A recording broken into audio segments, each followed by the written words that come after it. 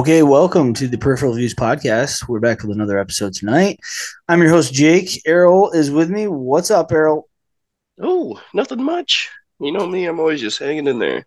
Hanging in. We got a new episode within the film series tonight. We're gonna pump out.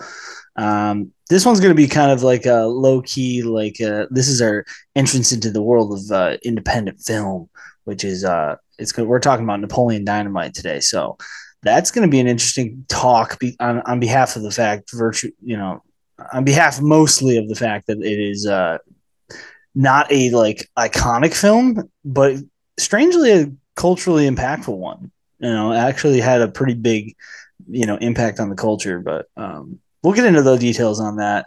Let's hit the housekeeping stuff. You know where to find us. We're on X at Peripheral V123. We are on soundcloud.com / peripheral views 123. Throw us in your YouTube search bar, Peripheral Views Podcast. You can find all our content up on YouTube.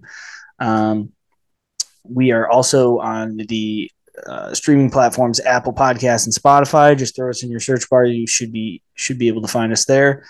And please, if you do, subscribe, rate, and review for us. That's super helpful for our analytics and our development as a podcast. We have a website, peripheralviewspodcast.com. All our content also goes up there, along with some other good content related to the podcast. If you want to reach out to us, I haven't been hitting this, but I want to make sure I hit it on this episode because we do still check this. So for any feedback that you would prefer to reach directly to the Peripheral Views Podcast team, feel free to shoot us an email at peripheralviewspodcast@gmail.com. So that pretty much does it for the housekeeping. We appreciate you guys listening and tuning in tonight. Our previous episode, Errol, what did we talk about in the previous two episodes? They were kind of like co episodes in a way. We hit the what was it? The top 5 MSG sports moments, right? Mm-hmm. And then we hit, we did a little, oh yeah, that's right. We did a UFC 295 preview show, and then we pumped out a post show right after the pay-per-view. And was there any updates, anything new developments in that domain you wanted to touch on before we move into this episode? Well, I think Aspinall called for John Jones to be stripped of his title. You're right. He did. Yeah. After that big win last Mm-hmm. Saturday. That's the thing. When you're the big dog, you can just say shit like that too. You can be Well, like, when you've got the strap too, and he right? does. I mean, it's kind of I don't know. I think we even mentioned it. I'd just love to see those. Just put those two together. Just let's get Stipe. Stipe, man, listen, great career. Let's just move on. I don't want to see. I want to see Jones Aspinall.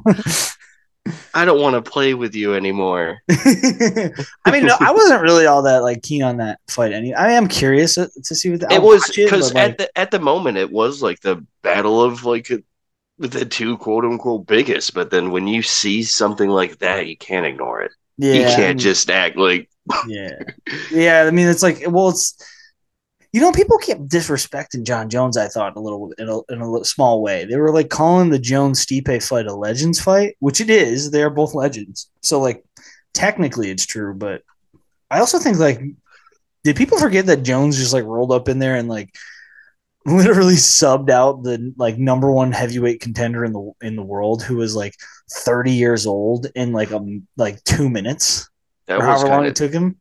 that's kind of scary. That's what I mean. Is like legends fight when they call a fight a legends fight, it's usually like, oh, Jim Miller's gonna fight Clay Guida, and they're both 40 and they haven't fought for a belt if at all in 10 years. It's like that's a legends fight. Jones is still potentially at the top of the game. I mean, technically he is. He's got the strap, so. Um, yeah, he did call for. I heard Aspinall call for that, and I don't know that he should have to relinquish. I think that we should just somebody needs to pay Stipe that step aside money, and let's just get Jones and Aspinall together. International Fight Week next year.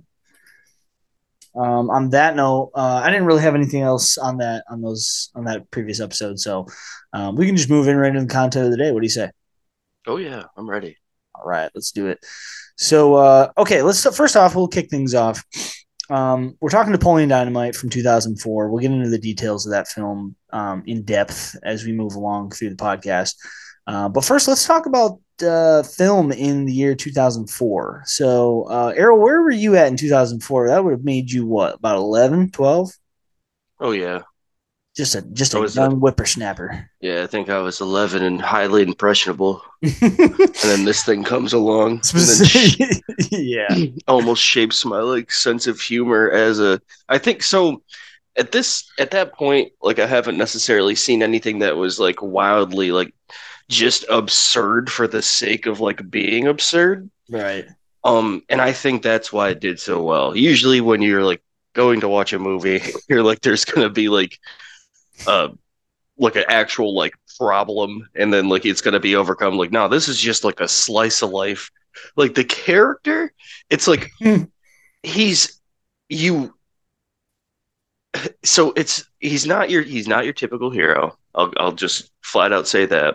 But for some reason like you end up like you end up always like voting for him. You're always like I want him to win. You know what I mean? Right, You're like right. he's kind of different, like He's you like an know, but anti. Yeah, he's like a bit of an anti. This was the theme too, and like, um, we'll obviously get into all the details about who the John Heater character of Napoleon Dynamite. But like this theme you're talking about was like it was kind of strewn throughout the this year in comedy, and not just comedies, but just I think a lot of films were kind of playing this angle a little bit. Like you think about as I'm kind of looking through the year here, it was a pretty good year for film, and it was a really good year for comedies. And I believe the film that comes to mind for me is I believe Anchorman came out this year, oh, which is another comedy where like your protagonist is not exactly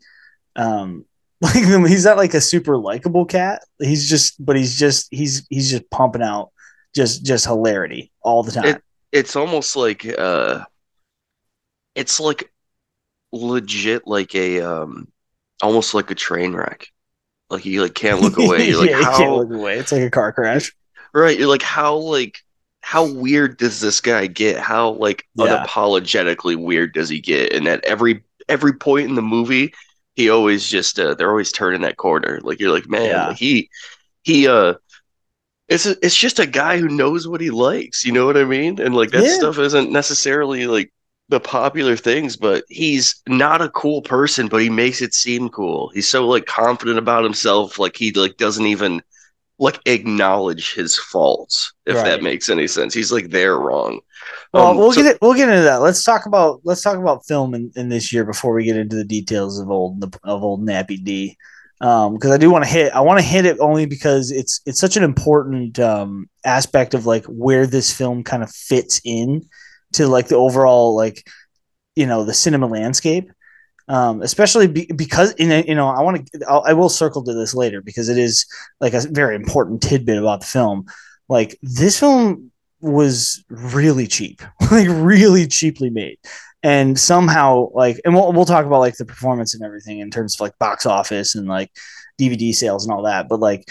We'll get into those details, but I want to lay out the landscape of like film in 2004 first before we go. You know, who had a great year in '04? Ben Stiller was just killing it yeah, in 2004.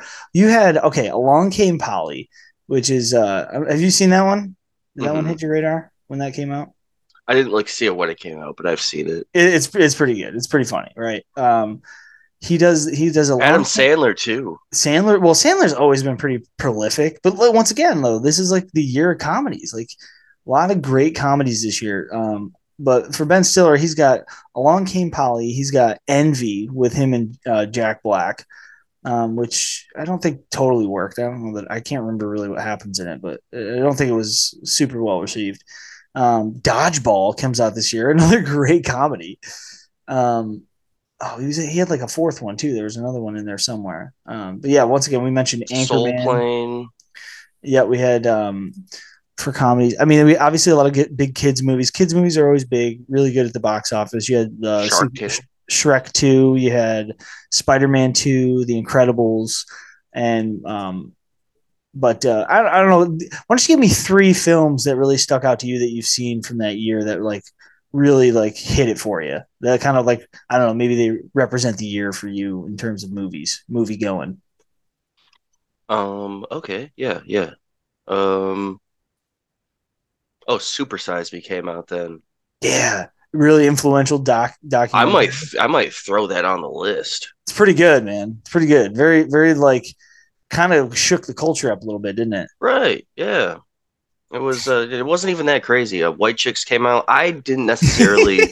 White I Chicks, didn't like love White White Chicks. Chicks is funny, man. I don't care. White So Chicks is funny. here's why I don't like White Chicks because it just enters the uncanny valley.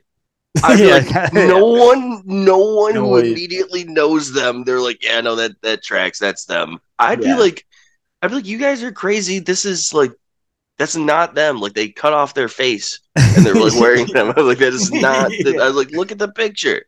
Like this is not my best friend. Well, I'll say. Let me hit. I'm gonna hit two. I'm gonna hit Harold two. and Kumar, White Yeah, Chicks. Harold and Kumar came out. Wow, this is a great year for comedy. That's Well, heavy. let me hit you with two really quick. So, like, because I feel like you're probably gonna name them, and I want dibs. So I'm gonna jump out there and hit them because they're two of my favorite movies of the year easily. Um, number two would for me would be Team America. Oh damn. Team America is like all time funny, maybe the all time funniest movie ever made, potentially. But I mean, number one with the bullet is Shaun of the Dead. Shaun of the Dead came out that year too. Dude, it's a You know huge what I mean? year. Like maybe Born an all. Supremacy, The Grudge. Yeah, I mean, but if we're just talking comedies, this is a pretty banging year. I mean, this is I mean, if we're talking even everything, you just got films. Yeah, no, it National was. Treasure. Yeah, but I've always looked at the year. It's strange. The year had a lot of very good films, but it didn't have any like all time great films. You know what I mean? It didn't like kind of push the ceiling Really up. good films, but not really great films. Yeah, I mean, Shaun of the Dead is all time great for sure, but like, I would say other than that, for me, yeah, I don't really see anything that like kind of pushed the ceiling and like really broke through to be like a I'd say considered. Anchorman. Anchorman's pretty all time great in terms of comedy for sure. But there's no like there's no like Godfather esque like there's nothing like that truly truly like left a mark that lasts to this day in terms of like critical acclaim, we'll call it. But still, I still think it's a pretty solid. I would say this might be one of the best comedy years in the last 2 decades. Just with those like five or six right there. Man on Fire came out this year. Kill Bill 2. Um, what else you got? I mean, it's a good list of films. Sideways, which is that's Alexander Payne and Paul Giamatti, which will I'll just say right now the newest film from Alexander Payne, um, also starring Paul Giamatti, The Holdovers, which was just released in theaters. I was telling you about it. I'm just in love with that film. I mean, I've just it's grown on me like a fine wine. Like it's aging beautifully just in my mind. I've only seen it the one time in theaters, but like I just can't get it out of my head how like charming it was. It was as great as a year this was for film. It stands alone. It's my favorite film of the year. Dang, yeah, no, I saw the trailer for that, and I was like, this looks really good. Yeah, I mean it's beyond excellent. It's truly just a it's one of those films that like I feel like you could show it to anyone, truly anyone, and they will enjoy it. Like it's just uncontroversially great and definitely my favorite movie of the year, ahead of even Killers of the Flower Moon and Oppenheimer and The Killer and all these great like it's been a great movie year, and that one truly like kind of jumped out in front for me. But circling back to 2004, yeah. So I mentioned that because the film Sideways also came out that year. That was a huge critical hit. Same filmmaker, same lead actor, Paul Giamatti. Ray, Jamie Foxx, fucking that came out that year, killing it as Ray Charles. Eternal Sunshine of the Spotless Mind, another great one. Just a pretty solid year. Passion of the Christ. I mean, that was huge, right? That was yikes. Mm-hmm. Um, Geez, I mean that made Jesus, you go. that was purely unintentional, but it works great. I mean that movie made in the U.S. alone almost 400 million. Worldwide, obviously made over half a billion. So I never seen The Passion. You've never seen it? No. Yeah, it's tough sit, man. It's I tough. felt like so when it came out, like I was saying, I was like, this seems like a little deep for me to like watch at that age. And then like I was like, what's it about? They're like, oh, it's just a raw rendition of what happened. I'm like, isn't this? I was like, that's just kind of like self-serving, I guess. I was like, you're just Nah, gonna show getting it's murdered without the message. nah, it's tasteful. It really is. Believe it or not, it is. It's actually quite beautiful. And like Mel Gibson is like he's known for doing this because he did it with Apocalypto. He I believe it's based on the New Testament, right? Because the Old Testament is Judaism, right? Sorry, my theology needs some brushing up, but either way, he uses the authentic language in like the screenplay or whatever. It's written in the authentic, and like all of the, or at least most of the dialogue is translated from the like original scripture, the scripture language. So like, and it's beautiful. It's like an actually beautiful film, and obviously like I mean, the horrendous brutality of the crucifixion and everything that led up to it is like very difficult to watch, and it's like very, but it's not what I think I think it's been described sometimes as being like in like kind of like almost theatrically or cinematically violent for the sake of entertainment. I don't get that sense, maybe in some scenes, but I didn't really get that feeling from it. I felt like it was just trying to I mean, it's just trying to. I mean, it is, if you're gonna make the movie, you're gonna have to like. That's just gonna have to be a part of the story. If that's the movie you're gonna make, yeah, that's got to be a part of the visual experience. But like, it's. I thought the scenes that surrounded it kind of were pretty respectful. But then you know what Mel Gibson was up to on his goddamn cell phone years later, out there saying some horrendous shit, just absolutely horrible shit. So, um, Um, but a good film. right. I would have, I would have stopped filming the second that Cross got hit. Oh right, yeah, that's like the backstory is that like Caviezel was like lightning struck the cross, or I don't know if he was on it or if he was like lightning struck like twice on the set. Just like fuck that, man. I'm out. I'm out. We're I'd be shutting like, down production. I'd be like, I'd be like, it's not okay. I'd be like, it's not. He said no. He said no. Yeah, we did not get the approval. First time, I'd be like, all right, that was kind of crazy. I'm a little 2 times. I'd Yeah, be you like, guys, probably I gotta. you get a little chuckle out of the first time. You're like, whoa, whoa, whoa, what's going on Second here? time, yeah, you're like, oh, okay. The second time I is don't like, think all we right, should put shut it him. down. Shut it down. I don't think Everybody we should call put your him up agent. there. We need to collect the insurance on this whole project. We need to stop filming on Sundays. I told you that.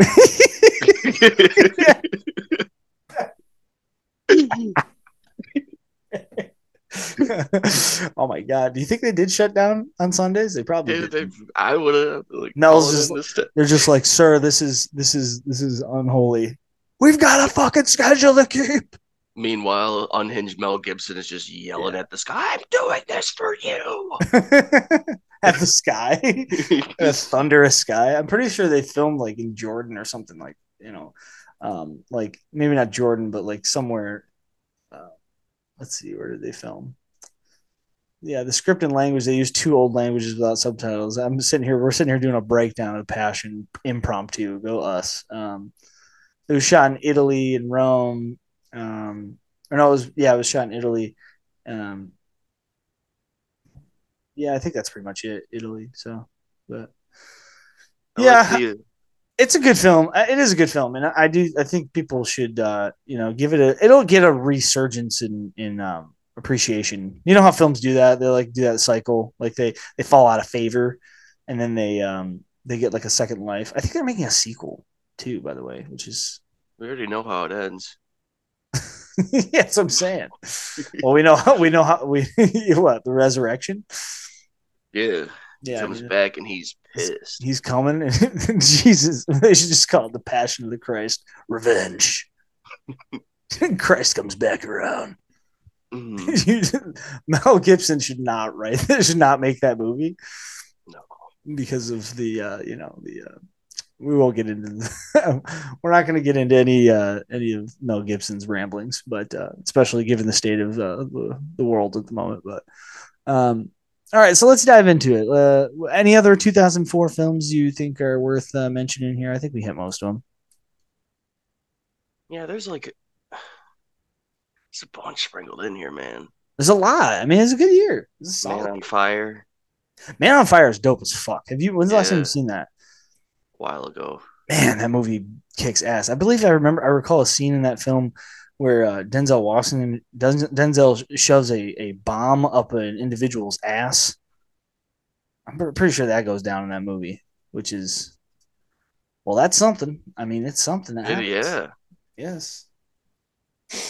But anyway, let's move on from. We'll move on from 2004. 2004. Oh, Million Dollar Baby. That will be the. That's like that's the movie that won all the awards and shit, and it was the best picture. Have you seen that? Have you seen Million Dollar Baby? Um, It's okay. I maybe watched it. That's the one where she the chair, right? Yeah, The just boxing. spoiler alert. Yeah, chair. Just that's it. Just chair. Oh Just my say god! chair. Oh my god! In the ring with the chair. Don't spoil. We got chastised. We've been critiqued for our spoiler alerts in our commentary section. So, To be fair, we do go spoiler alert. This is what happened. Like two anyways, seconds after. spoiler alert. 3 seconds later. Listen, if you haven't seen Million Dollar Baby at this point, like, man, the movie's like 20 years old. Well, that's a lot of. I feel like a lot of the stuff is kind of older. What But is the statute of limitations on spoiler alerts? Like, I feel like it should be 20 years. 20 years is good. If it's taking you 20 years to see the damn film, I mean, come on now. Are you that itching to see it that much? 20 years is a solid. You can yeah, say but what whatever if you we do such a good job talking it up, and then we're like, want. they Okay, just get maybe. hit with Yeah, the I steel guess. chair. Yeah, but speaking of chairs, yeah, I mean, you can't. I guess you can allude. How about that? Allude warning. Um, not like a lewd warning, like anyways. Let's move into the content. What are we talking about today? We're talking about yeah, actually, you know what? We'll do this. We're gonna lead in. Let's take a short break. When we come back, we're talking 2004's Napoleon Dynamite. When we return. Fall is here, hear the yell, back to school, ring the bell, brand new shoes, walking blues, climb the fence, books and pens, I can tell that we are gonna be friends. I can tell that we are gonna be friends. Walk with me, Susie Lee, through the park and by the tree. We will rest upon the ground and look at all the bugs we found. Safely walk to school without a sound. Safely walk to school without a sound. Here we are, no one else. We walk to school all by ourselves. There's dirt on our uniforms from chasing all the ants and worms. We clean up and now it's time to learn. We clean up and now it's time to learn. Numbers, letters, learn to spell, nouns and books and show and tell. Playtime we will throw the ball, back to class, through the hall. Teacher marks our hide against the wall. Teacher marks our hide against the wall.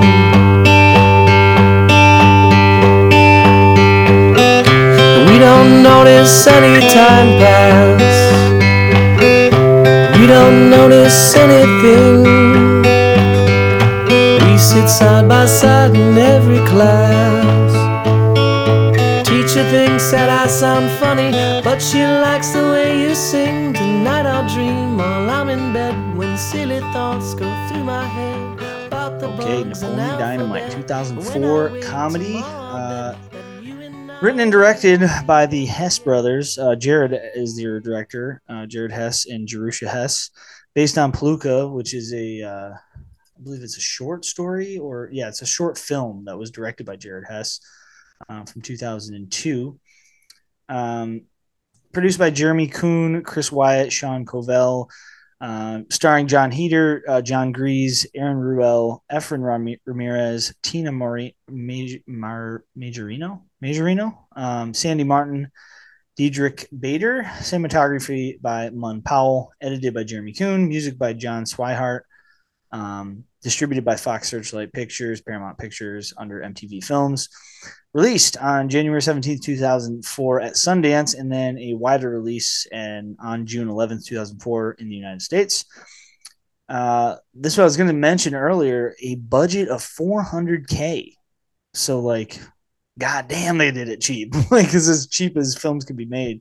John Heder got paid $1,000. That is so crazy. That's literally so that's crazy. If you ask me, like as far as like like acting price, like, or being paid for like movies goes, it's like it's almost the equivalent of the scene where he's at the chicken farm. Yeah, it's like $1 an hour. It's like $1 an hour. Yeah. Yeah. Well, what's crazy is that, okay, so like the movie was a huge hit, right? But it wasn't immediate because it did pretty well at the box office, right? So like, especially on that budget, it made incredible money. It made like 46 million. Dude, all they had to do was sell a couple tickets.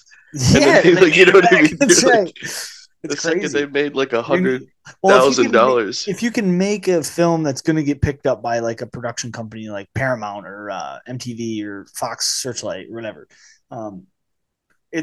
you're going to make money on a budget like that. As soon as you get picked up, they knew they were going to make money because it was going to get a wide release. And it was out at, they played it at Sundance. Once you're at Sundance, you already probably knew it too. But like, the movie was always going to make money, and it made 46 million.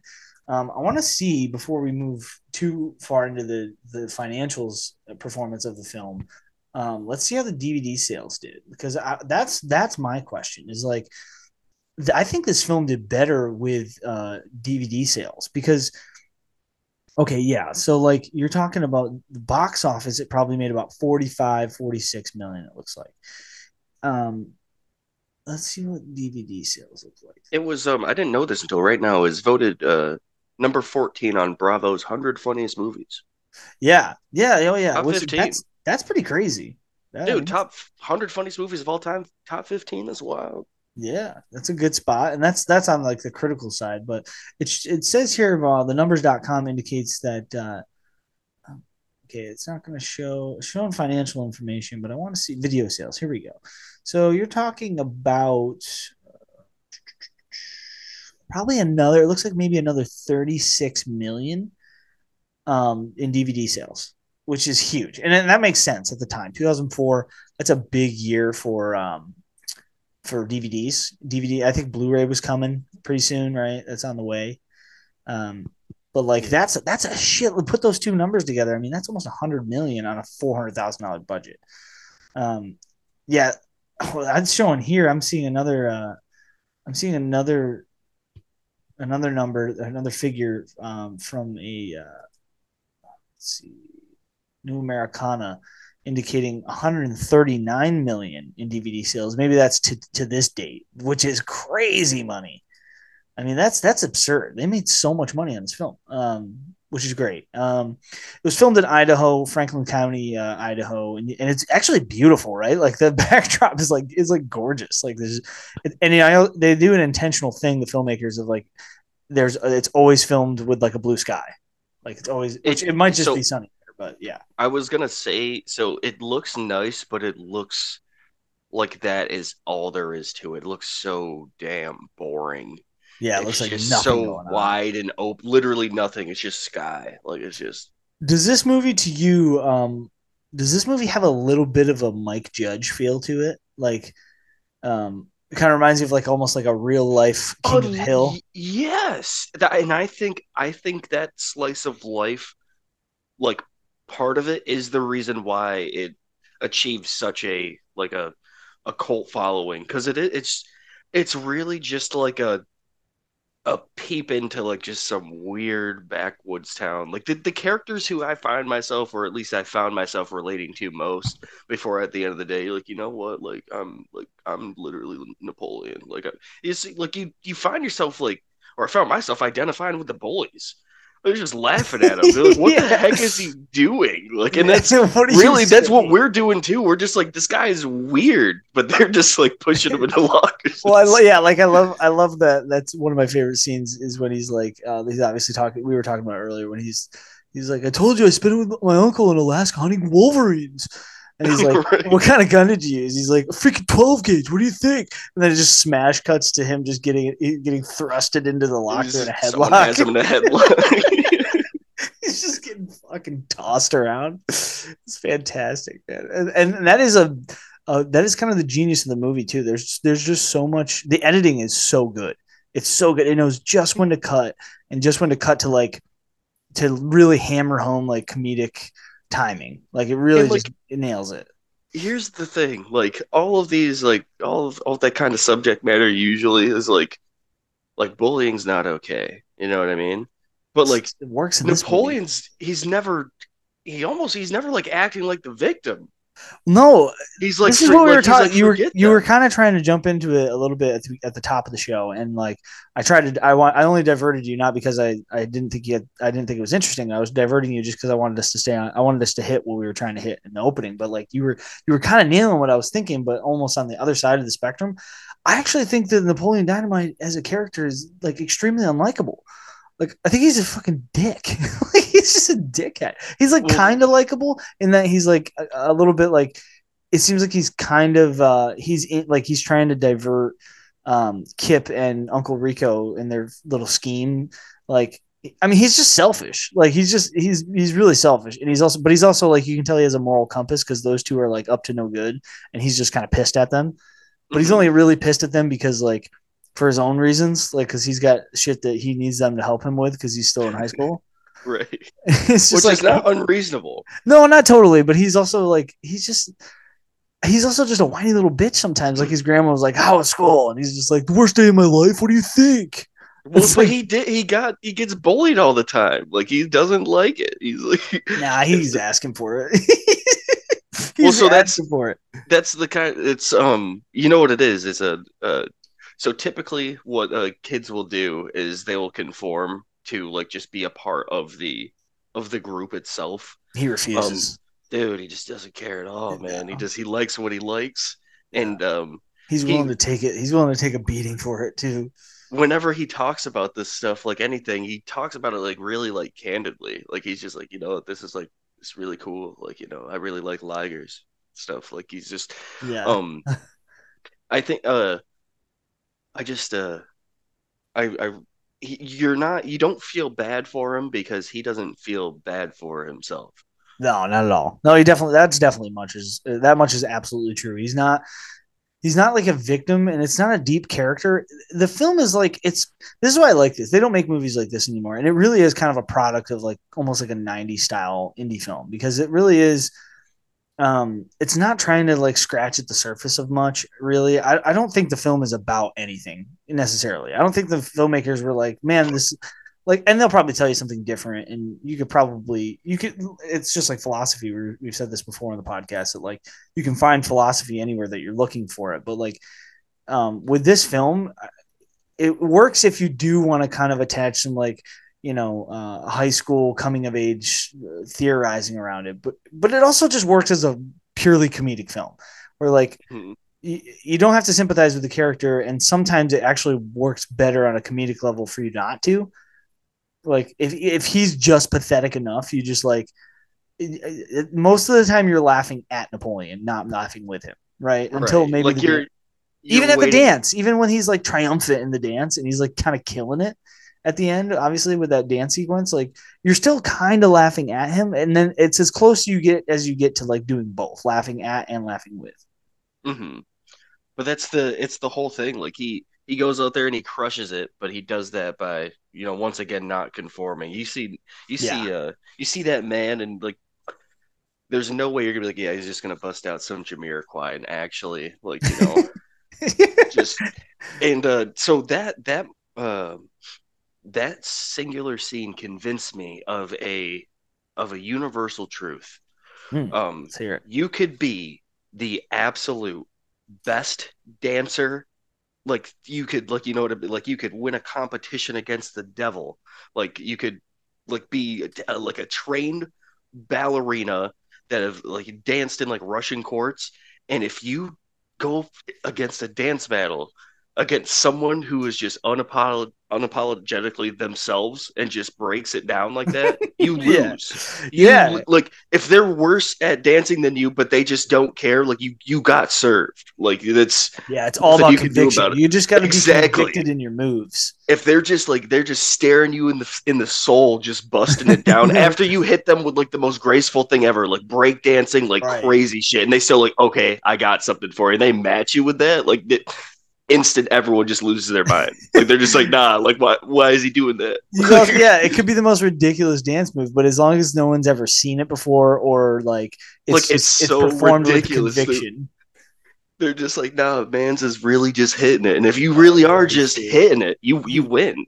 he was hitting it too, wasn't he? Holy shit, was he hitting it? I mean, it was well. Let's talk about like the performance. Well, actually, before we do that, I want to circle back to the opening because that opening sequence is really unique. Like you don't see many like this. Like very speaking of low budget, like I mean, between like um the symbolism of like the Salisbury steak and everything, but like what did you think about like how they decided to do the opening credits with like the each like fresh, I say fresh, but like a new plate of food and color scheme to like introduce the credit opening.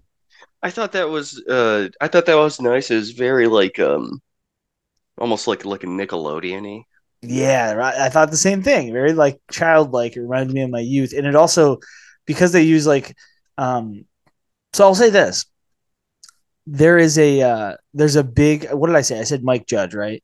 This Yeah. movie is the baby of like if Mike Judge and Wes Anderson had a baby. Oh my God. I feel like that's the best way to describe it. Like especially the way I it looks Yeah. and the tone. What's that? That's a really good, really apt description. That's crazy. Where'd you pull that out from? Well, I said Mike Judge earlier, and then I thought about the opening sequence, and the opening sequence like genuinely feels like Wes Anderson, just in terms of like the music and the way it's like everything's kind of somewhat symmetrical, and it's like in the color schemes. Like each time they switch to a new one, they also don't show his name until he pulls his. You notice that they don't show his name until he pulls his binder back on the desk, and his name is like etched into the desk, which Yeah, is like because way later too.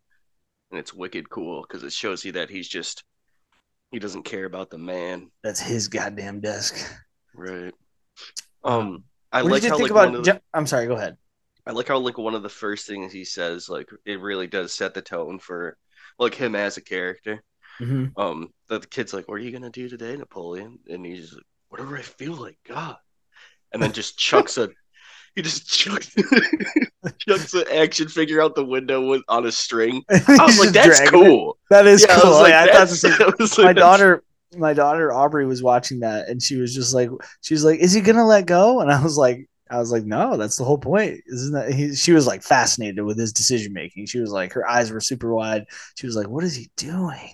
Dude, I was whatever he like, feels like, "Yeah, that's he's that's what do I feel like?" God, and see that's the thing. That's like he's just like it's the childlike wonder. He never like truly, he it's almost like the fact that he didn't have friends like made him more an individual because he didn't have anyone being like, all right, man, that's kind of weird, but like okay, like he just it was like a self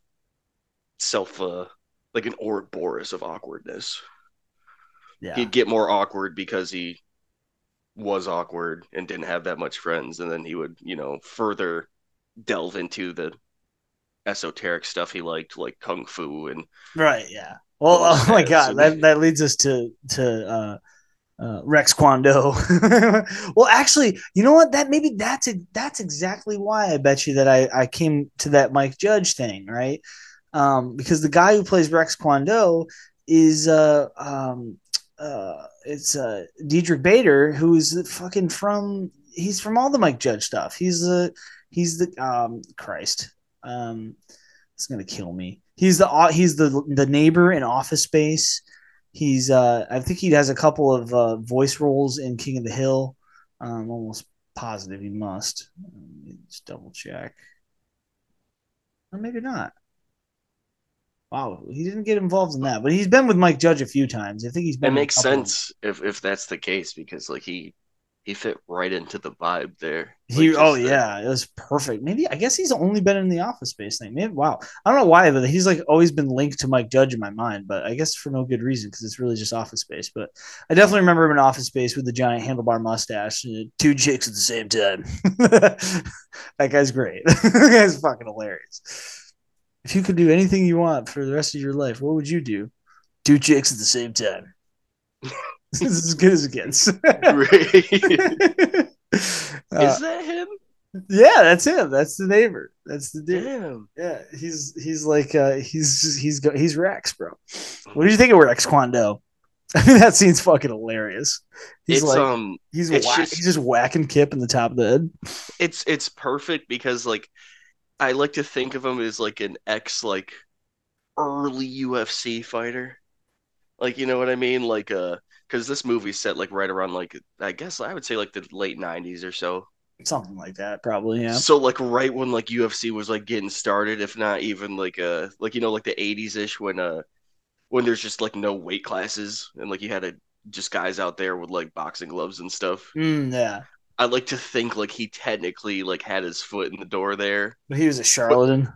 like yeah, just wasn't like that good, but technically made it just because like there wasn't a lot of people just being like, yeah, I'm willing to fight. Well, I get the sense that he's some kind of like war vet, maybe from like the Gulf War or something, because he's all decked out in like the American flag, and he's got that like he's just got like that demeanor of like America, like he's all about America and self defense. But what did you think of of that roundhouse sweep kick from Kip trying to take him out? He gets whacked in the top of the head. You know, it's It worse. wasn't bad. I know I wasn't expecting it. It's worse because like the guy's clearly trained to some degree, but is like definitely a hack. Oh yeah, He's for like sure. he's like I'll train you to have like you know the he says like Break the wrist, walk away. he's like I'll train you to have the wisdom of a bear. And like they're like that's what it says like in the commercial or something to that degree. And he's like but it's definitely like all those phony like self defense things. Like the guy's just pointing a gun at him. He's like, "Yeah, just slap it out of his hands." And then you go into the dojo, and then there's like two fake guns like on the top and like three knives. Yeah. And then like the number one rule is respect Rex. Respect Rex, which is actually Number like the opposite of like any other dojo is typically like respect yourself and respect your like your yeah, like respect like the sensei, but I guarantee that rule Rex. happened just because like he had like someone actually come in and they're like, dude, this is like bullshit. You're gonna respect no, rule number one, always respect Rex. He's like rule number two. The rule number two on the board was never like use Rex Kwando like for like to like harm someone or some shit like that. Like you Yeah. need to use it responsibly. So like you come in and you're someone like Kip, and then you see rule number two, you're like, oh yeah, this is the real deal. I'm really gonna learn how to fucking kill someone with my hands. Well, he's got that one line. He's also just like, last off, my students will learn about self-respect. You think anybody thinks I'm a failure because I go home to Starla every night? Forget And about then it. you see Starla, and you're like, wolf, Yeah, it really just is. like a You hit him with that Kevin bodybuilder. McAllister.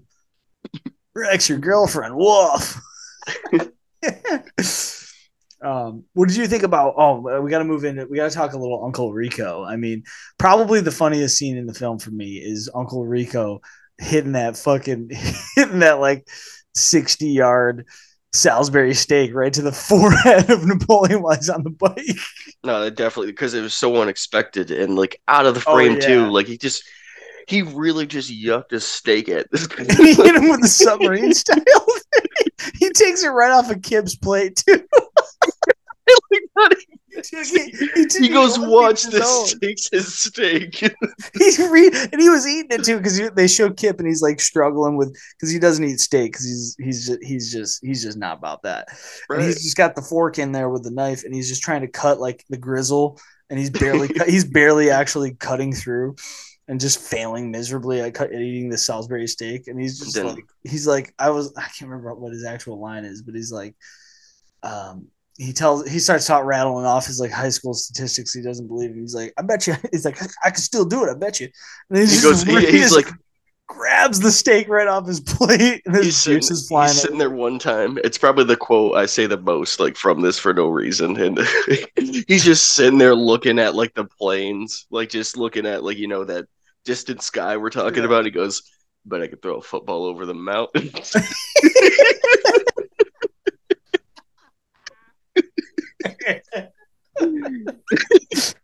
But I can throw a football over the mountains. Like just looking, like staring. He's like, "Yeah, like I would just chuck he's it. It would so just lost. keep." He's the most delusional man in the world. Because if Coach would have put me in fourth quarter in that high school game, would have been different. I would have gone pro. Yeah, remember he was like, he said if they put him in, like he wasn't even good enough to start in high school. Yeah. Like no, he wasn't even like a starter. Like they're like, it's a close game. Like he's like, "Coach, put me." He's like, "Shut the hell up."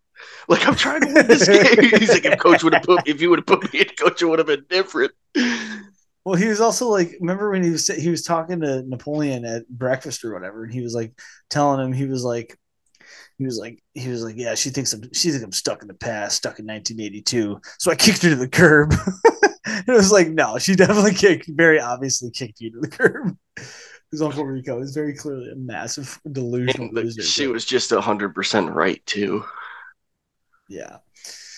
Yeah. And then I think at one point he literally says, that's the line right there. He's like, back in '82, I used to be able to throw a pigskin a quarter mile. Are you serious? And he's like, I'm dead serious. And he just grabs the steak off his plate and whips it at his forehead. It was not a quarter mile, obviously, too. He throws it like 30 yards at him. And imagine that you just chuck a football, you chuck a football like 4 football fields deep. Like, yeah, it's just yaws it. Like, especially do you see his form? Like he's throwing it so bad. Right, he's like throwing it inside him. There's one time where because he's always just record himself.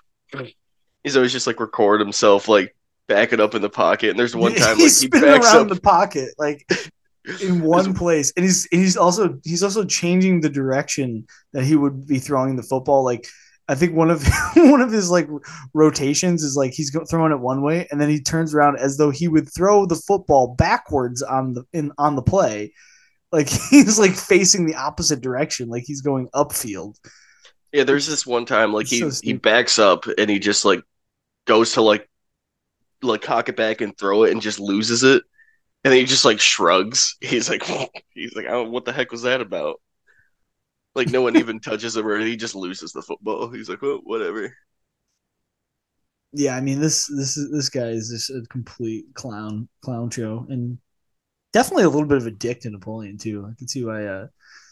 And then obviously Kip is just like, what do you think about Kip? I mean, the Kip performance. Who is the actor that plays Kip? I mean, have you seen him in anything else ever? Like anything? Yes. Let's see. He was raised a Mormon apparently. Aaron Ruel. Not really though. Yeah, he's never been in anything else. That was it. He was in like he was in a film called Think Tank. He was in another film called On the Road with Judas. And he was in a television show before Napoleon Dynamite. Oh wait. Oh, they made an animated Napoleon Dynamite too. I forgot about that. I was gonna circle to that. That's kind of on my list, but for later in the pod. But yeah, the character is hilarious, and you can tell it's actually probably influenced. I don't know if it influenced or who influenced what, but Zach Galifianakis's character, his like the guy that he plays in the campaign, or is that what it's called? Campaign. It's like his fake brother. He's like fake effeminate brother. Who's like from North Carolina. I can't remember what his like fake name for him is, but it's like he's doing like basically the exact same. He's doing the exact same voice, and it is hilarious. It is just hilarious. It is really funny because they're both on like the opposite sides of the spectrum. Like you can't like it's as far as being like a popular or like socially not awkward person, like you're kind of like you have an uphill battle when your older brother's Kip. You know what I mean? What do you really expect from him? They really don't look like brothers either. I don't necessarily buy that they were brothers from the same like parents. I did. I don't know why. Napoleon's huge. He's like enormous. comparatively. It made sense to me. Well, I was going to say that it's interesting, like piece of trivia is that John Heater and uh, uh, what's his name? I'm sorry, the actor's name is uh, Efren Ramirez, the guy who plays Pedro. They're actually both they're both identical twins. They both are brothers of identical twins separately. I was like, "Are you sure about that?" Yeah. No, when you were like, you said like they were Oh, identical. those two I are. was Oh, like, yeah, yeah. I No, was no, like, they both. that's interesting. I don't know how. Interesting that you would come to that conclusion. No, they have brothers who are identical twins that are, um, um, that they're identical to. But I wonder if they use them. Maybe they use them as like body doubles. That would be really smart to do. I'd be Here, so mad. why don't I hit you with some while we're on the trivia note? Let's hit a couple. I'll throw out some trivia at you from the film and some interesting factoids about the film, and why don't you kind of like react to them? Um, so like you said, John Heater was paid only $1,000, and the film grossed over 40 million. So obviously that's pretty incredible. Um, for Napoleon's dance routine, director Jared Hess and had John Heater improvise and dance to 3 different songs. Hess then took the best moves from each song and put them in one routine using one song. That's pretty smart. That's a pretty smart way to do it. So that's all improvised then. That's all John Heater's moves. Fuck Dang. yeah. The scene of the farmer shooting the cow in front of the school bus full of children is a true anecdote from director Jared Hess's childhood. Yeah, I can imagine that's probably true. Oh, this is a good one. A Napoleon Dynamite Festival was held every year from 2004 to 2008 in Preston, Idaho, the city where the movie was filmed. The festival has had contestants that included a tater tot eating contest, football throwing, lookalikes, and other types of competition based on scenes from the movie. What a sad affair! I mean, my goodness. I want to go there though. It looks beautiful. Like I just want to experience it just to see what it feels like to be in a place so like quiet and dull. Check out the old tetherball. Oh, he's pretty good. Pretty good at the tetherball. He's got some moves out there. Not bad. The tater tot. Speaking of tater tots, that scene is probably like one of the funniest in the movie. I was saying that's like the most realistic depiction of high school behavior I've ever seen. Because it's money. Like it's genuine. So you have because that kid would have really ate those tots out of his pocket. Like he definitely was. So here's the thing. You see him putting the tots in his pocket. You're like, man, this guy is weird. And then the guy who's like bullying him, like he looks at it and he's like, yo, that's kind of weird. Then he's like, I'm hungry. He's like, yeah, nah, that's a good idea, man. He's like, yo, let me get one of those. And he's like, yo, like go fuck yourself. Like I fucking pushed me into a locker. Like I'm starving. I didn't eat these tots. He's like, give me one. He just kicks. Give me one of your tots. He just kicks his pocket. He's a menace. He fucking mushed them all. It's so sick. That's the worst thing you can do. But he could have. Granted, like Napoleon doesn't owe him anything, but I was like, that could have been the olive branch. You could have gave him a tot, and then like but he's like, nah, get out of here. No, I feel like didn't you get a sense that those kids like he wasn't even weirded out that Napoleon had those tots in his pocket. It was almost as though he wasn't even surprised by it. Like they'd known each other since like second grade, and Napoleon's been shoving tots in his pocket the whole time.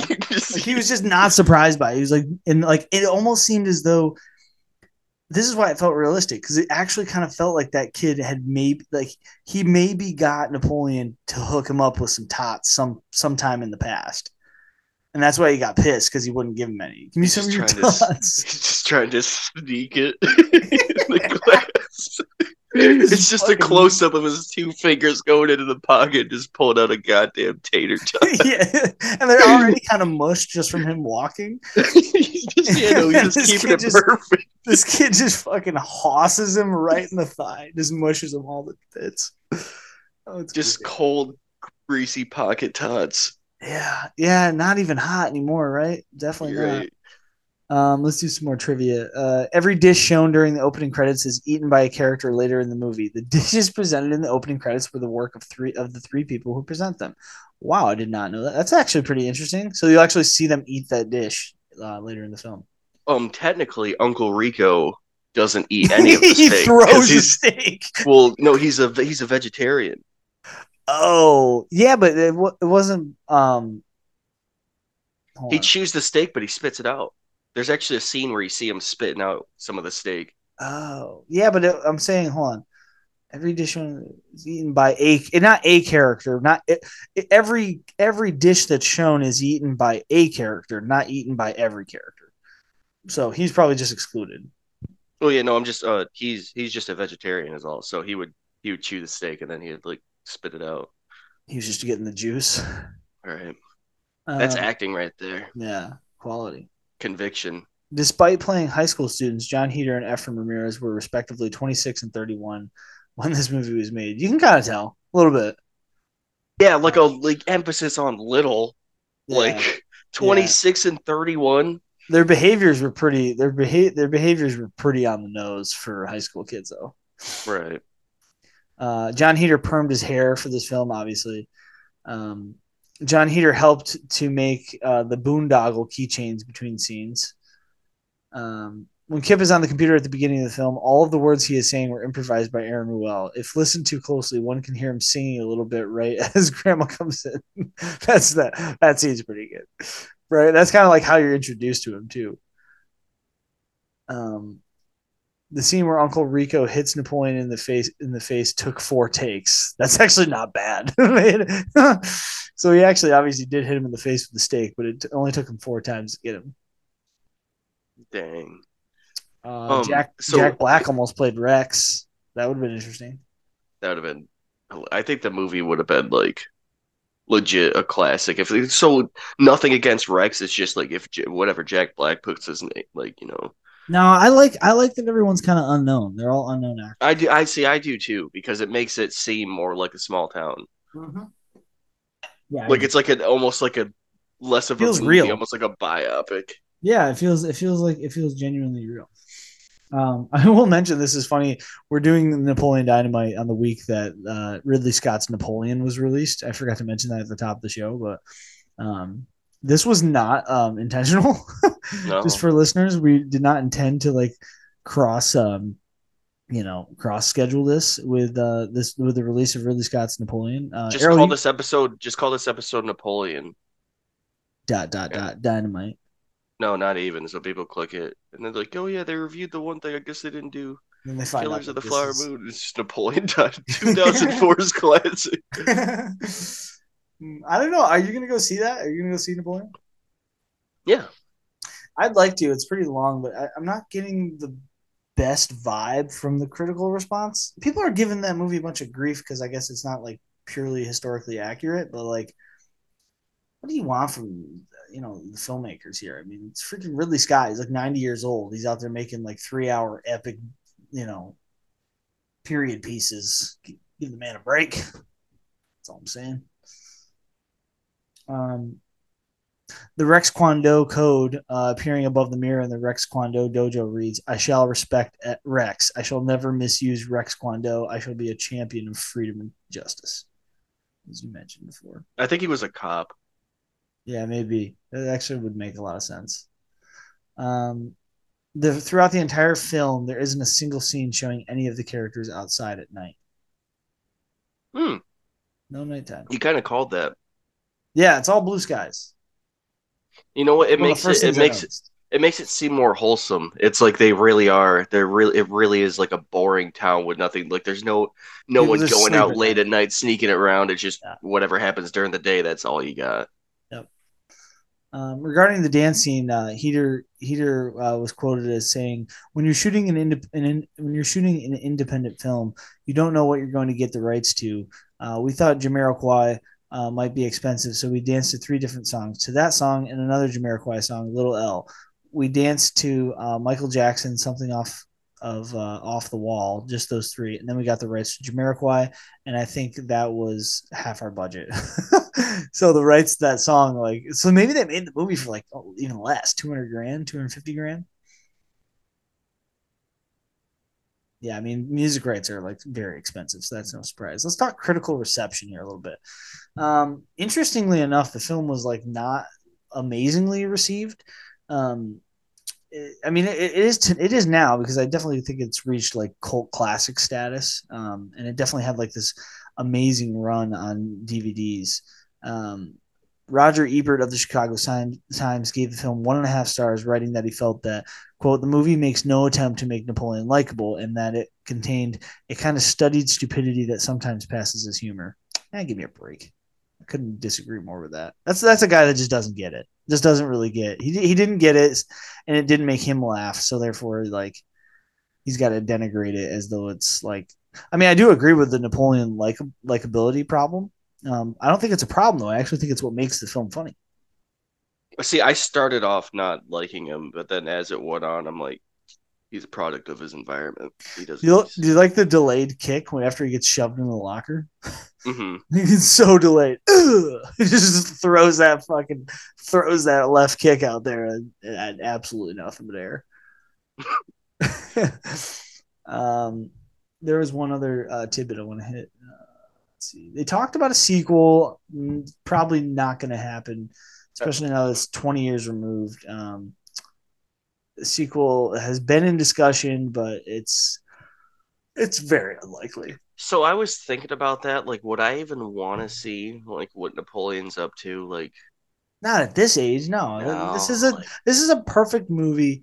According to Heater, in January 2023, he stated that he believed a sequel was inevitable and reiterated his interest in displaying a darker tone for the sequel. No way.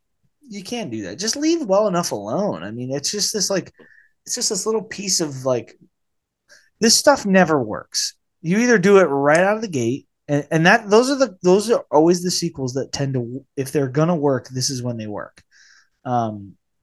Like you have to do it. There's a short window. You got to get in there and like make the sequel right after when the kettle's still hot. It doesn't work to take like two decades off and then try to reimagine the magic from the previous film. I just don't think it works that way. But probably gonna get a sequel. That sucks. They're gonna make Napoleon Dynamite at night. Oh, Napoleon Dynamite. They did make the animated series in 2010. It was announced and it came out in 2012, and it was canceled after 6 episodes. Like especially when you tried that and it didn't work, just move on, man. Just move on. You hit lightning in a bottle. Just take it and run with it. You made a boatload of money, and it's got like cult status. It's people watch it all the time. It's on HBO Max. It's all, you can always stream it, and people do watch it. So just leave it. Legacy. There's this one. I thought this was pretty interesting. The term, quote, the Napoleon Dynamite problem has been used to describe the phenomenon where quirky films such as Napoleon Dynamite, Lost in Translation, and I Heart Huckabees prove difficult for researchers to create algorithms that are able to predict whether or not a particular viewer will like the film based on their ratings of previously viewed films. For several years, the city. Okay, we already talked about the festival. What do you think about that? Like, we're researchers can't really pin down who likes this film and who doesn't. It's polarizing for sure. It makes sense. It's like it's kind of, I think it's touching a nerve that's like only within certain types of people. I think. Like it's definitely like in all 12-year-olds. It's more well received if you kind of feel like you're an outcast. Right. Yep. Like you get to see like the king of outcasts, and like he doesn't care, dude. He's having a good time, or at least as good as he really can in that Hodunk town. What did you? I was gonna mention this, like this, just a small comment. It's not anything too drastic or anything, but did you feel like? I don't mean that. I'm not trying to shit on the film. I do like the film, but I did have one small problem with it. I really felt like there's a solid like 15 to 25 minutes in probably, I mean, well, admittedly, the first 40 minutes of this film are cooking, right? Like it is cooking. Like I was just dying watching this the other night. I mean, the first time I watched this for the pod was the first time I had seen it maybe in 15 years, maybe longer even. And it was just crushing me. It was just like, and it was rapid fire. It was like every scene was just smoking me. I was dying. You learn a little bit more about the universe, and it just gets more and more wild, and then you're just like, yeah, this is exactly why. Yeah, This yeah, is yeah. exactly why he's the way he is. Yeah, he's just yeah, it's so true. Yeah, yeah, you like resonate with him in like a very different like coat of paint. Um, but it was a, I will say there was like a 15 to 25 minute stretch there after that first 40 minutes where you're just where it's just like it's just nonstop. Every scene, I can't wait for the next scene, and I'm like every you get that feeling when you're watching a comedy where a scene will start and you're just like I know that this scene is going to go somewhere funny, and I can't wait to find out where it goes. Right. And that's happening like the first 40 minutes of this film, and then all of a sudden it just takes a giant dip for about 20 minutes.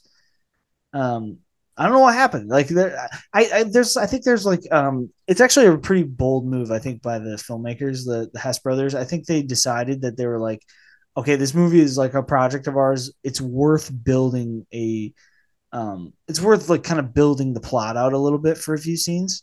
So they have like a few scenes there where it's just like him. I think it's like the scene where Pedro's kind of missing. There's like a few of those scenes. It's Hmm. not to say that they're completely humorless. They're not. There's definitely some moments, but it's not like those first 40 minutes. It kind of really like loses a little bit of steam before picking back up after like the dance. I Then think they then do it gets that, pretty and great again. it's almost like they do an intentional lull, and then Yeah, just like for the apex for the dance. yeah, I think so too. I think so too. But I also think they wanted to make sure that like you connected with the storyline, like what's happening in the film, because not much is happening, and that's easy to say, and it's also very easy to forget that anything's happening in the film because like you're sitting there watching it, and it's so dry and it's so dull that like um, it I didn't makes you even. almost like it could take you out of the film. So maybe they just decided that like, okay, we're going to try to build the storyline out a little bit for a chunk of a small percentage just to build up to this dance scene, which does pay off tremendously. I didn't even realize he's. I missed it. Like when I like or while I was watching it, but he always has like food around him to some degree. Yeah. Like at the prom, he goes in the bathroom, he like washes his hands, like blows his nose, and then he just pulls out a little baggie, just reaches into it as he's Just looking in the mirror always and just eating. starts eating like as people are slow dancing to like Forever Young. He's just Johnson in the bathroom. What's with his eyes too? His eyes are like always closed. He's never Just he always never closed. he like never makes eye contact with No, anyone. no, he doesn't. And if he does, he'll do it for a second and like catch himself and then look down. Even when he asks Pedro, it's so dramatic for no reason. He's like, and because so those tots, they're Pedro's. He's like, I didn't need anything. He ate his own tots, and then Pedro gave him his. So look what the like. So yeah, so he's looking at Pedro. He's like, you gonna eat your tots? He's like, no, but can I have them? And then like looks down. He's like, yeah. And then just grabs him and stuffs him in his pocket. Are you drinking 1% because you think you're fat? Well, you're not. What an opener. What a great line. It's actually kind of like a nice line. He's being nice. And that was like that's the other thing too about him, that like the character is kind of like if he was a true like dork, he would never would have walked up to her. Right? Like Well, that's why he's confident he in like is. It's whatever he does. strange. It's the and that's I think that's like kind of what I took from it. I'm like, if this dude can be confident in what he does, like I can. You could like weird stuff and it's okay. Like if he doesn't care, you don't need to care. Yeah. Good career from John Heater too. I was just looking at his like filmography.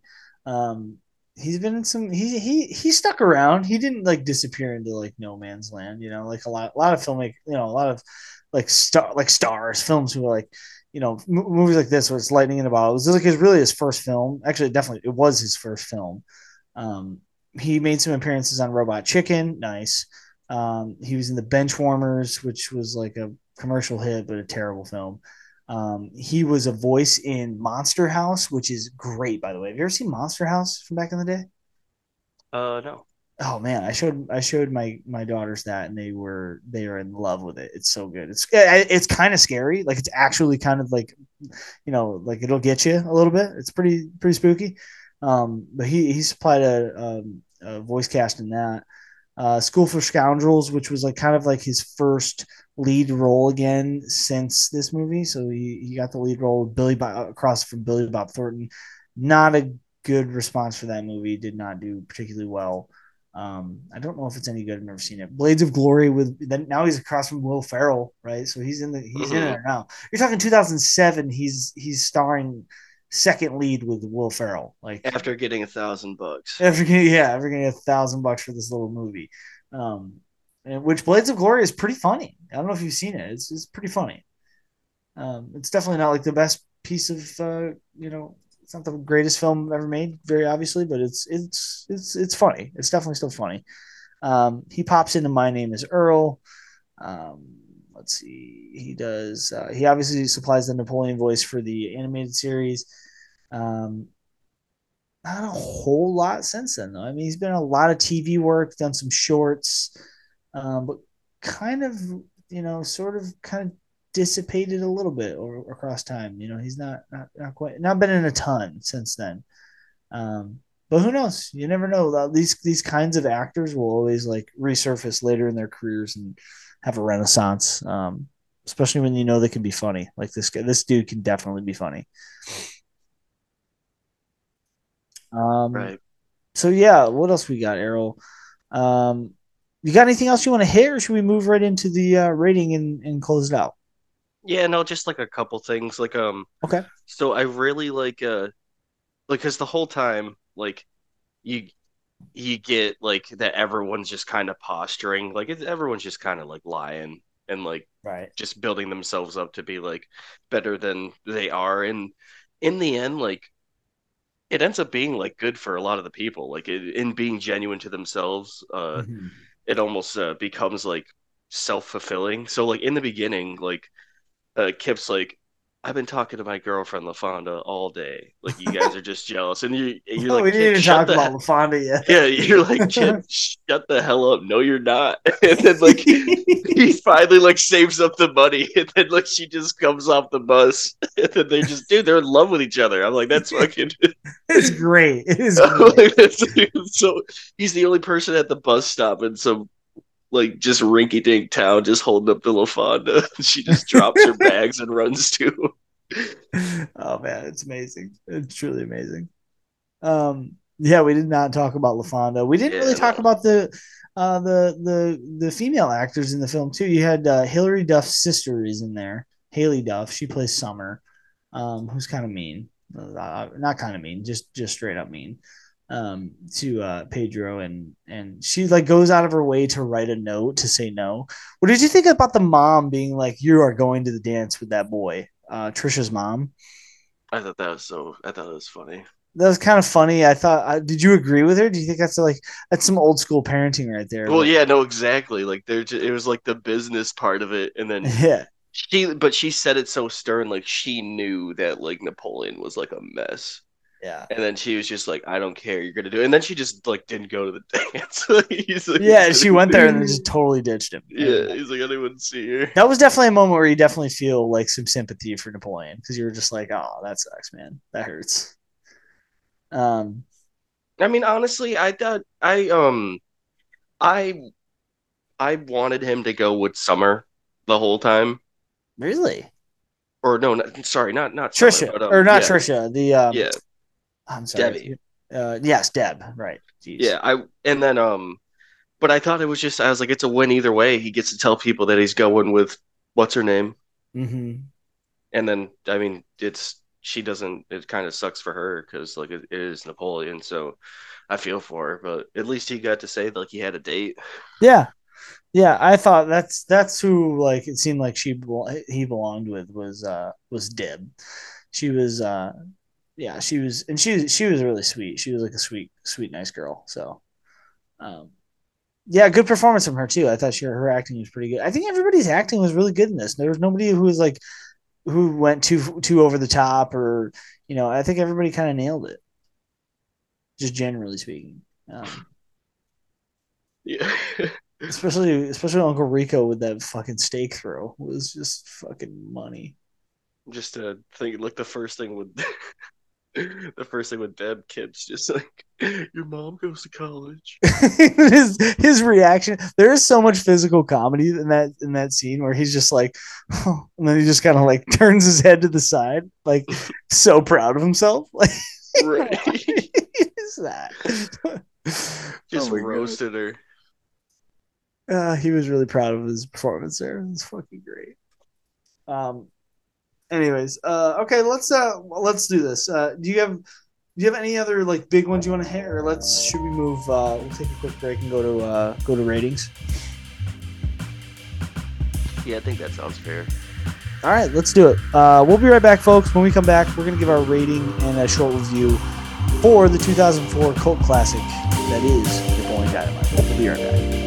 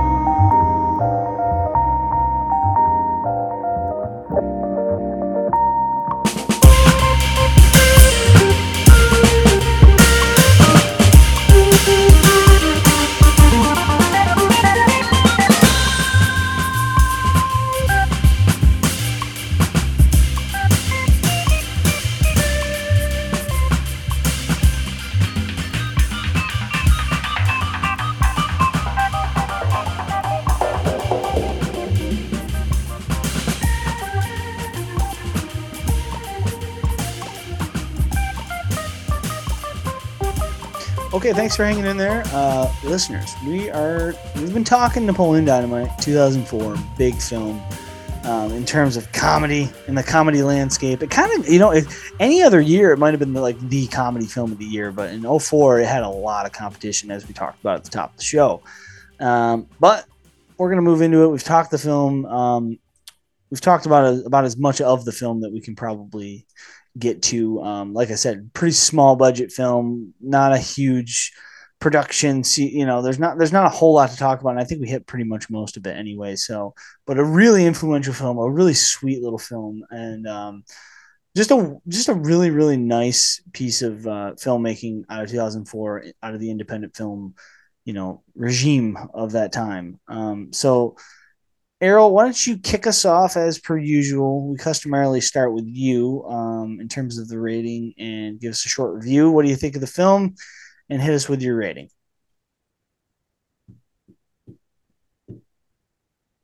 I think you're muted. You thought correctly. I thought short correct review. As per usual. All right, I swear you do that every time with ratings. Every time it's like a tradition. It's the dramatic effect. Yeah, it's that build. All right, go ahead. Give us a short little review of the film, what you thought about the film, what it means to you, and then hit us with a nice rating for it. Short little review. Yep, it's just a coming of age film about a awkward teenager and his awkward group of friends, and it's just a you get to watch them grow, and you get to see a little piece of the town, and how they're I don't know what year of high school they would have been in. Probably maybe seniors. Yeah, he seems senior like or junior, I think. Yeah, it's got to be one of the two. Yeah, so like they're latter years of high school, and just I think I don't it's weird because I don't want to call it like a feel good movie, but I think it is. I I think think so too. I was just saying during the break that like it's got like when he ends that dance routine and kind of runs off, expecting everybody to kind of laugh at him, and then they stand up and applaud him. Like that's a definitionally a feel good ending, right? And not that right. that's the very end, but it's close enough to the end of the film that like it feels great. Just winning the whole thing just from dancing. Yeah, he won the school over too. Yeah, definitely a feel good movie. I think you're right on. I think that's true. So hit us. What's your what would you give for a rating? You got to give us a rating out of 10. Um, I think this movie it's I can't think of anything that's similar to it. And That's true. it's such like an iconic piece for me. Like it is it's like it's like both barrels funny. Like it's just all the time just like it's so it's weird because it's like it's not trying that hard. Like you know what I mean? But it still like True. Yeah. accomplishes like so much with so little. Um I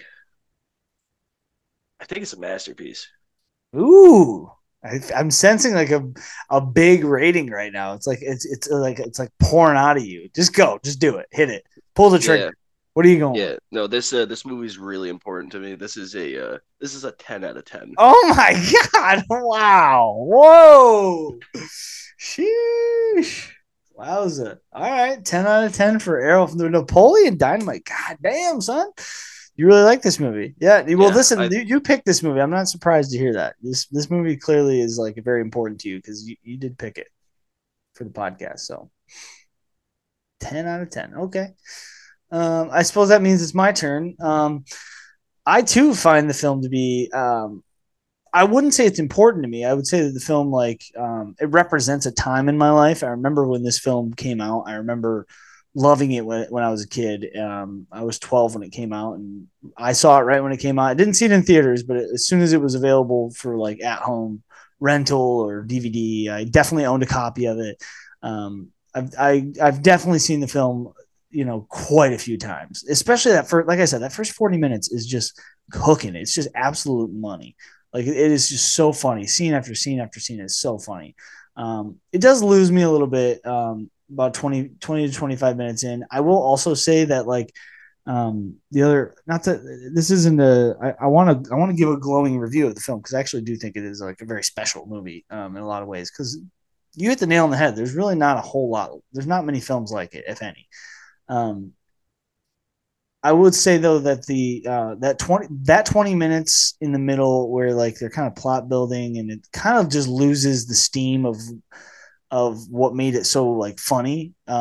Just like it was being funny in these very small little ways, and then it kind of like started maybe trying to do a little too much. I also think that the film, um, having not seen it in like over a decade and then rewatching it, it was really funny. I don't know how funny I'd find it on repeat viewings in like short order. Like taking 10 years off and watching it is like perfect because I feel like I couldn't remember what was going on and what was going to happen next because I just hadn't seen it in so long. So it was like kind of watching it like brand new, which was a great experience. But I do think it might lose me on a second viewing. But it is a special film. It's a cult classic from an era in which comedies were just absolutely firing on all cylinders. It stands the test of time for sure because it is still funny to this day. Probably by virtue of the fact that it the way it looks and the characters within it kind of exist in their own world at their like a different time and space.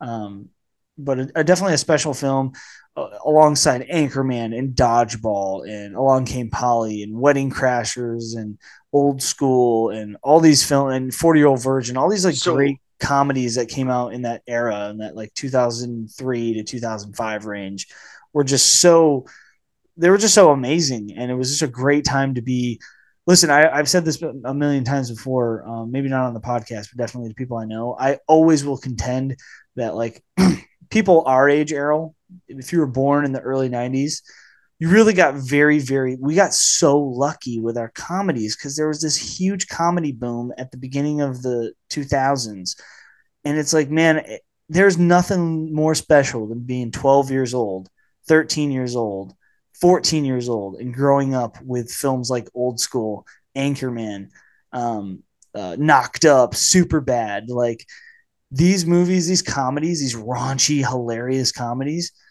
were like really special. But then we had Mhm. films like this, and we had Little Miss Sunshine and Juno, and like there were these indie films that were Right. really That were like, sweet. yeah. And you had Team America and Shaun of the Dead that had like, Team America not so much, but Shaun of the Dead definitely had some heart in it, and it was like it was a strange comedy, but a different like a different beat. Well, that's the Um, thing too. Like I think Shaun of the Dead is like technically like probably the funniest movie. that's my Like favorite comedy ever I made. think it's Easy, technically the funniest movie of all yeah, time. Like that the only things that really come close to that is like the like Airplane and like yeah. those like Airplane's where pretty it's just amazing. like literally everything is a joke. Every goddamn thing that happens in that movie is a joke. Yeah, I mean, and for that, like, you know, is Napoleon Dynamite that? I don't think so. Not for me. Um, for me, I'll give my rating. For me, it's a 7.5, and I only give it a 7.5. And that's listen, I'm flipping the switch on you. Like I think I gave The Shining a 9.5 or a 10, and then you gave it a 7.5. I'm I like was like, is flipping. that what this feels like? You and I are reversing. Yeah, it hurts you. It hurts you. I was Like like, damn. yeah, because when you gave Shining a 7.5, you hurt me, and now I gotta hurt you back. But it actually is my genuine rating. I had it like in my head before going into the film, and I was like, huh, okay.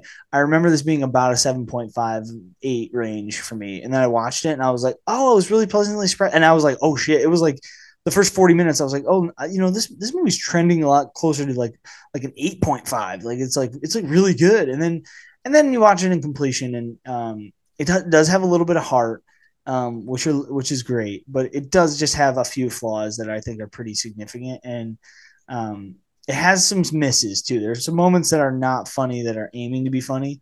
Very few. It's way more funny than it is not funny. Mhm. But I don't find it. It's not deep, right? It's not a deep film that you No. think about. It's just a nice watch. It's a nice watch, and there's no shame in a 7.5. 7.5 is a good rating as far as I'm concerned. It's like you're in the upper 25 percentile, like that upper echelon of rating. And I'm not gonna kind of like try to justify a 7.5 because I actually think it's a good rating for a good film. And Oh as yeah. as far as I'm concerned, if you're in the 7.5 to 8 range for a film rating from one of us, that's a good film. Oh yeah. And by definition, Napoleon Dynamite from 2004, that's a good film, right? Yeah. Oh yeah. I mean, it's from my perspective, it's a good film. I would say that that's the best way to describe it. Would you consider it a great film, or is it a 10 out of 10 for you because of how much it means to you? I think it's more so just like because of like the time I like watched it. I'm like, this is it was like peak comedy for like the longest time to me. Yeah, yeah, and it does. Listen, if it hits you right in the feels at the right time, it can last forever. I mean, that's how I feel about the thing. Like I saw the thing at a like a I was like a it was like the perfect age. I saw it when I was like a teenager, and I was like, what is this? And like I don't care. That movie's kind of flawed too, but it just gets me. It I don't know. It just gives me the warm tinglies. I don't know what it is. Every time it's on, I'm like, hell yeah, I love this goddamn movie. It's speaking to me in the ways it needs to. This one speaks to me on it speaks to my funny bone, and that's about it. Doesn't like and a little bit of heart, and I do resonate with the characters to some degree, but like more so, it's just like this movie is effectively funny, and it is good. It's just a good film, nothing more, nothing less. Mm, Are you gonna be able to recover from this pain I've caused you? I'll manage.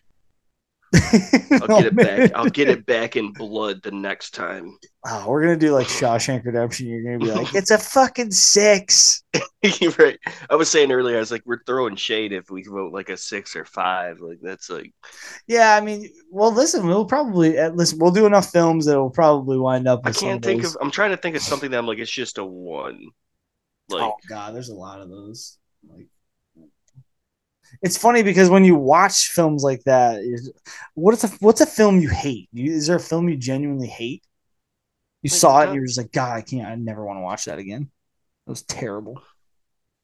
Yeah, see, like nothing I can think of off the top of my head. There's stuff that I would like prefer not to watch, but I like, never make it through those movies. If I hate it, I usually just like walk away. I'm just like, ugh, this is terrible.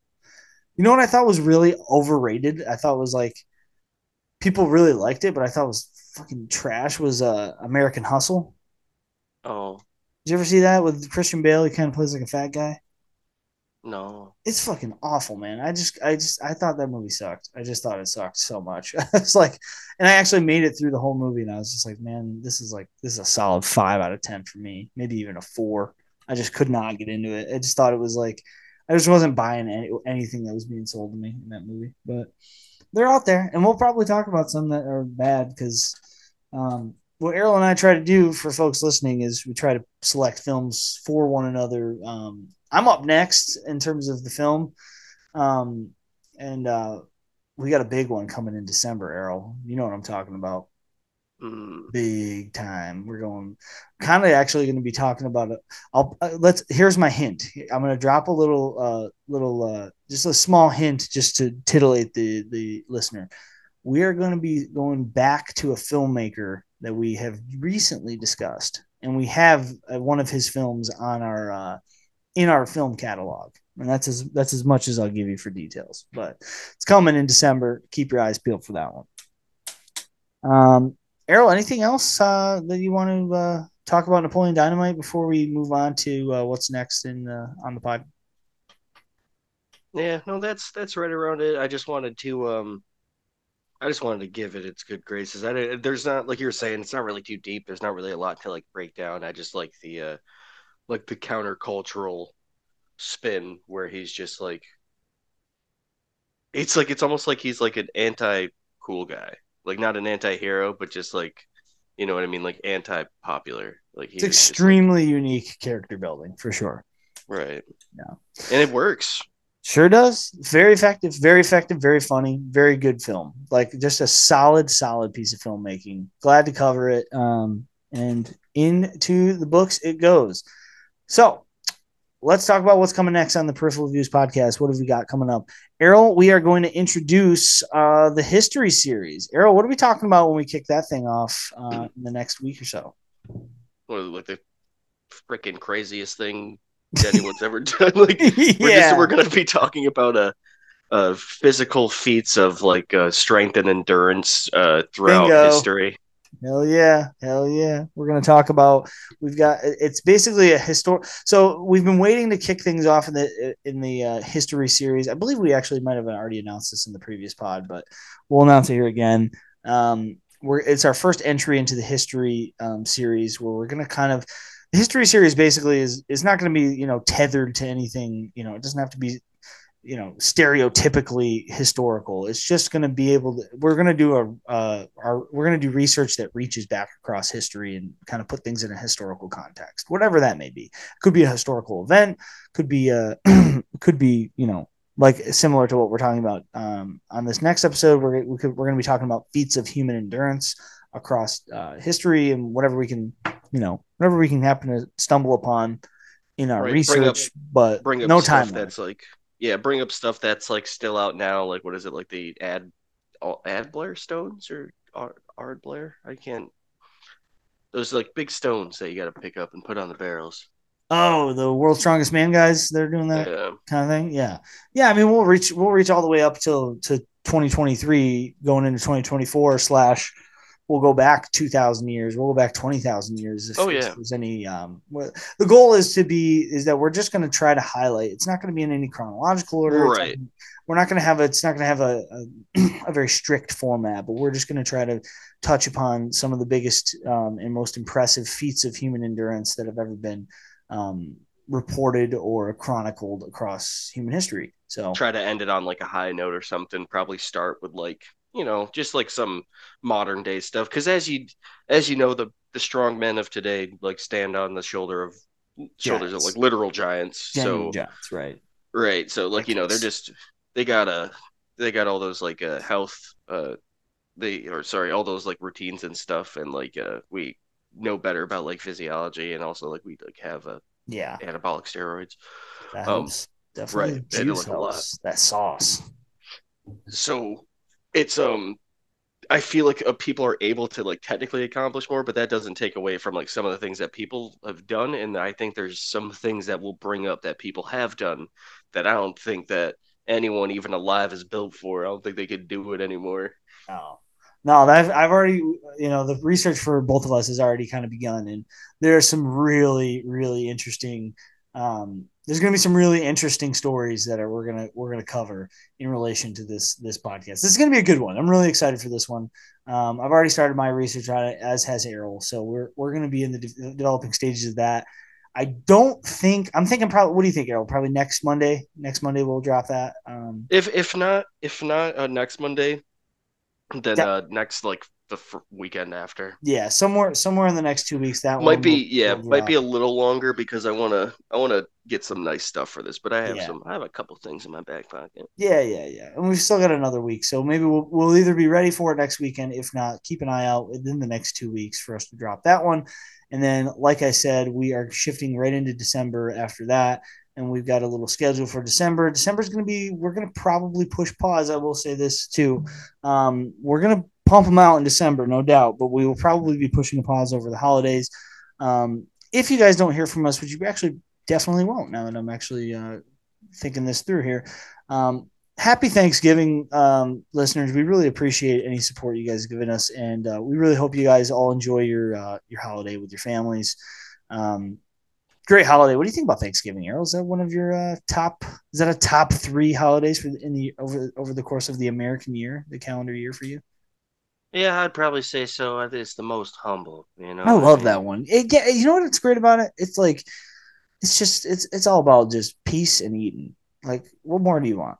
How's it? What's there not to like about that? What's there not to like? You got food and peace, and like hopefully everybody's household achieves some peace and rest on such a holiday. It You is know a great what? And holiday. even if you do have a hectic household, sometimes the Thanksgivings are lit when like, when the Yeah, drama starts happening. So it's like thankful for this. you can be thankful for thankfully you're alive to experience it. Hmm. Um, Actually, I was going to tell you too, and I'll tell you right here on air. I actually started Blood Meridian in honor Ooh, of the holiday. Started that dang. started that thing because it's about indigenous folk. I figured it's like what better time than any to dive I into it. heard It I think is it's wild. They like I'm telling you that book starts off with a bang. Like it is it's vicious. Like so right out the gate. I think I've said it before on the podcast, but I've heard that um that book is like impossible to like it'd be impossible to make a movie of. I think they would have already done it at this point, and it's I can actually kind of see that. I'm not very far into it. I'm only like 2 chapters in, but like Like not like impossible, but like it would just be like very distasteful. I was gonna say, it's extremely vicious. Like Right. right out of the gate. Probably within the first. I don't want to spoil anything. I'll try. I'll Yeah, try to don't refrain. It's spoilers. very spoiler alert for an entire book that I've only read 2 chapters of. It starts off very vicious. There is like severe violence within the first 20 pages. Oh wow. Like that quick. We kick things off. They give you the lay of the land and they just get right into it. And there's a character that they like introduce really early that's like pretty interesting. Pretty like frightening. We'll say that. It's a great way to put it. But anyways, I'll give a little review of the Blood Meridian. Once I make it all the way through the book. But I'm pretty excited about it. It's a great book so far. Anyways, so that's Napoleon Dynamite. This has been the Peripheral Views podcast. Thank you guys so much for joining us. We really appreciate all the support and listenership. Keep plugging away with us. We're going to keep developing the podcast outwards and upwards as we move on. If you're looking for us on socials, hit us on X at Peripheral V123. We are on the streaming platform, soundcloud.com/Peripheral Views 123. Throw us in the search bar of YouTube, Apple Podcast, Spotify at Peripheral Views Podcast. If you do, please subscribe. That's super helpful for the analytics. Even more helpful, hit us with a rating and hit us with a positive review. That's great for our stature on the social media sites. We do have a website, peripheralviews.com. Everything's up there, including this episode. Every episode we do should be up on that website. And if you have any further inquiries that want to reach us more directly, peripheralviewspodcast@gmail.com. That's the place to do it. Send us an email. We do respond expeditiously. So that being said, Errol, anything else from you? No. See you right in the next one. All right. Happy holidays, folks. Enjoy your Thanksgiving. We'll see you on the next round.